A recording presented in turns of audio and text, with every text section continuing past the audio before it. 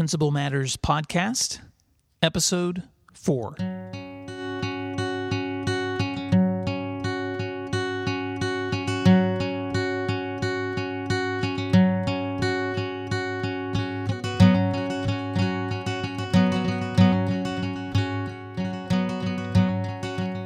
Hi, I'd like to welcome you back to Principal Matters Podcast, the School Leaders Podcast with William D. Parker.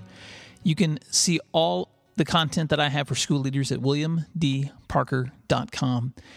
If you didn't catch the first few episodes of this podcast, please check it out at iTunes. Just look for Principal Matters Podcast, or check out my website, and you can see all the previous episodes there as well.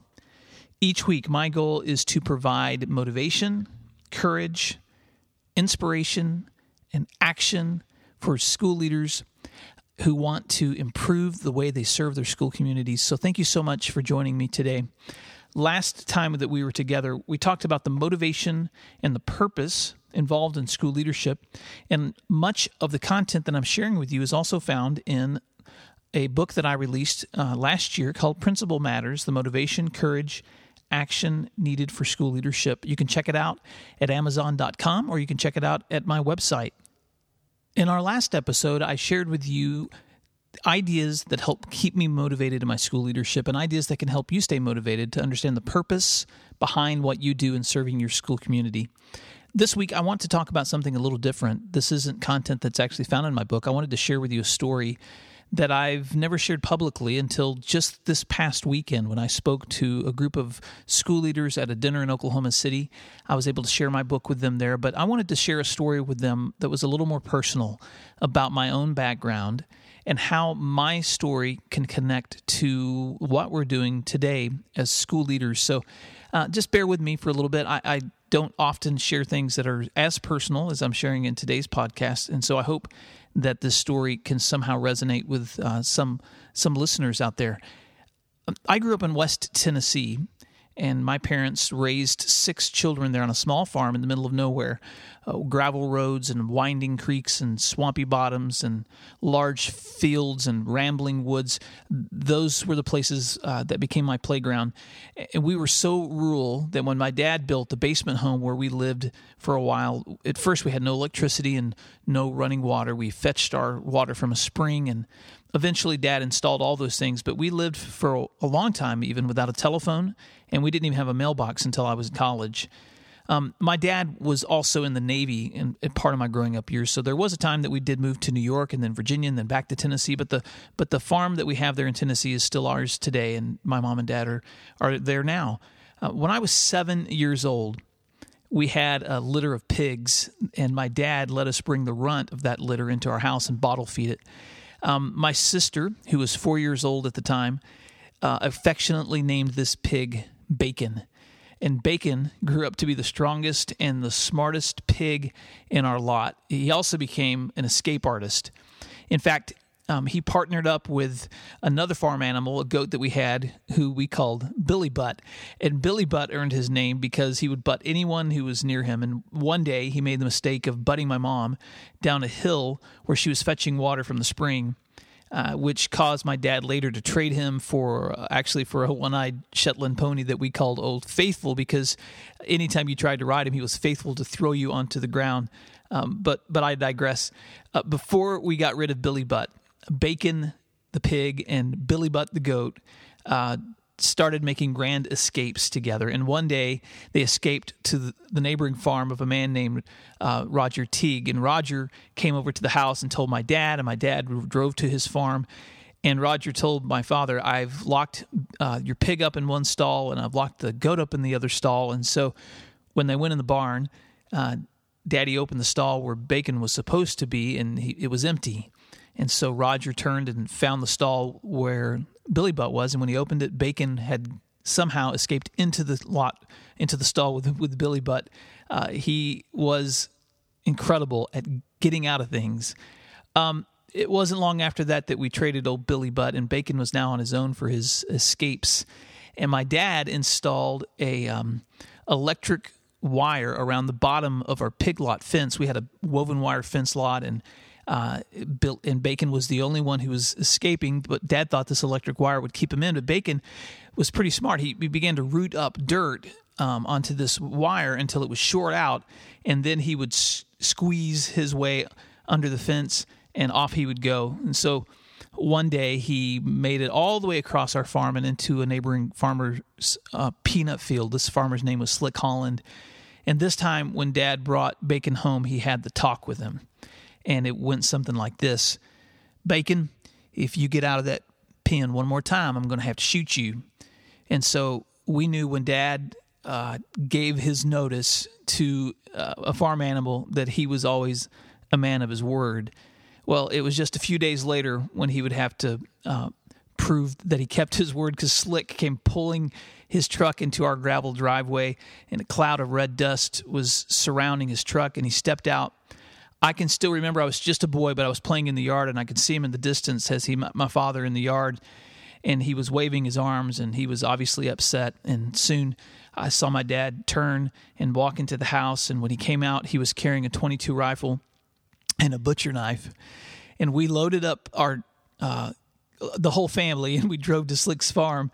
And when we got there, Bacon was in with Slick's herd of pigs in this big lot that he had in the middle of a field.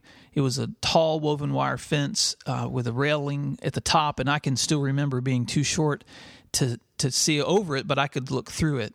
And Daddy leaned his rifle across the top rail of the fence for good aim, but Bacon was huddled in the back. All you could see was his ears.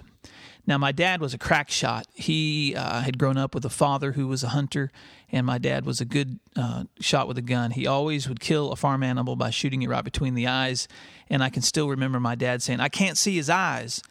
I can't get a good shot." And Slick's son, Jimmy, who was standing there, said, "Well, just shoot him behind the ear, JD, and you'll kill him just the same." And my dad said, "Well, I've never shot one behind the ears, but I'll try." So he rested his gun on the railing, and he squinted through his glasses, and the next thing I heard was the sharp blast of that .22 rifle sounding, and I saw Bacon hit the dirt. Now, what I saw next, I wouldn't have believed unless I had actually been there, but Bacon's legs began to kick and jerk until he was pushing himself up, and soon he was running full blast, somehow with the .22 bullet behind his ears, and he hit that fence and crawled up that fence to the top, leaped over that rail, landed on the other side, and he was off across the field beyond. By this time, everyone was shouting and running, and Daddy was trying to catch up with him, and he finally did, and it was soon all over for Bacon. Now, a few days later, my mom made a big breakfast, and we were sitting there eating, and my grandmother came down to visit, and when she came in, she saw my little sister's plate, and Catherine, who was 4, and she said, "Catherine, that sure is a good plate of eggs and sausage you're eating." And Catherine said, "No, Grandma, I'm eating eggs and bacon." But Grandma said, "No, honey, this is eggs and this is sausage." And Catherine said, "No, Grandma, this is bacon." And Grandma said one more time, "Well, sweetheart, that meat is called sausage." And my sister said without batting an eye, "No, ma'am, I'm eating Bacon the pig." Now, you're probably wondering, why in the world on a school leader's podcast would I take time to tell you such a silly story about my childhood? But the reason I decided to tell that story the other night at this dinner, and the reason I'm telling it to you today, is that when I was a boy in school, I didn't know it at the time, but my siblings and I were on free and reduced lunches. We came from a family that fell into the level of what in those days and even today would be considered poverty. And we were what today's standards would have called at-risk children. I was pulled out of class the first couple of years that I was in school by a reading specialist because I struggled with my reading. I knew that I was loved and I was cared for. I had no idea that I was a kid who needed extra assistance or kid who may have been on someone's Title I reading list or Title I lists because I came from a family that didn't have as much as others. So I don't tell you that to make you feel sorry for me. I just want to tell you this for this reason. I was not the kind of student that any teacher in my classes would have predicted would become an educator or a school principal. I was not the kind of kid that anyone would have ever expected and would write a book or be speaking on school leadership. But now that I've had the privilege to be an educator, I've found a passion in teaching. I found a passion in school leadership. And none of this would be possible except for the people who've invested in me, my parents, my teachers, my school leaders, my church. And so I want to remind you of something today, that the work that you do is so often being invested in people, and you have no idea what the returns are going to be. People invested in me just like you're investing in people today, just like you're investing in the students in your school. People like Rita Owen invested in me when she encouraged me to take my first advanced English class, when she recognized that I'd become such a good reader. Mrs. Owen in middle school invested in me. People like my teacher Desmond Adams, who taught me more about life than he did about mathematics, and who cared enough to pull me out of the cafeteria when I was getting behind in my grades to have me sit in his room at lunchtime and catch up on my reading and on my quizzes. People like my principal, Charles Cate, who did administer to me corporal punishment when I deserved it back in the day when that was still legal and allowed. But he was also there at every basketball game that I played, cheering me on. People invested in me just like you. You take the time to teach. You take the time to mentor. You take the time to coach. You take the time to correct. And you take the time to guide. See, the small successes that each of us have experienced are really the direct result of the time and energy that others have invested in us. So today I want to remind you one more time that what you do in school leadership really matters. Let me give you 3 reminders of why what you do matters. Number 1, I just want to remind you again that what you do requires courage. Someone has to make the tough calls. And when you are willing to face something, even when it's fearful, and do what's right, you are a person of courage. Second, I want to tell you one more time that you are not alone. One of the reasons I do this podcast is I want to remind school leaders that we are networking together to make things better for our schools. So whether that's through Twitter, or whether that's joining an association, or whether that's just reaching out to someone across the office from you, or whether it's picking up the phone and calling one another, there are many others who are investing time just like you are. Don't forget that you're not in this alone. And number 3, I want to tell you today, in case someone hasn't, thank you on the behalf of kids like me who needed people to invest in them, and who needed someone to touch his life. Thank you. Thank you for the countless lives that you're touching through your tools and your resources, and creating safe environments and opportunities for kids to learn and kids to grow.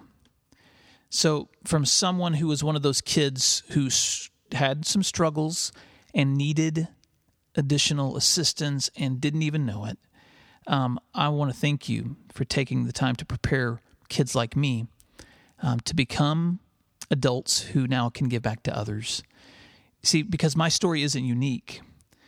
All of us have benefited from the talents and the expertise and the service of other people. And today you're serving in your school community in a way that is significant and important. Don't underestimate the power of what you're doing, because what you're doing really does matter. I just want to say thanks again for taking time to listen. If you could go over to iTunes and give me some kudos there, that will help this show be noticed by others. And if you want more information about school leadership or resources that I recommend, please visit my website at williamdparker.com. I'm so excited about sharing with you the next time we get a chance. I hope you have a great day.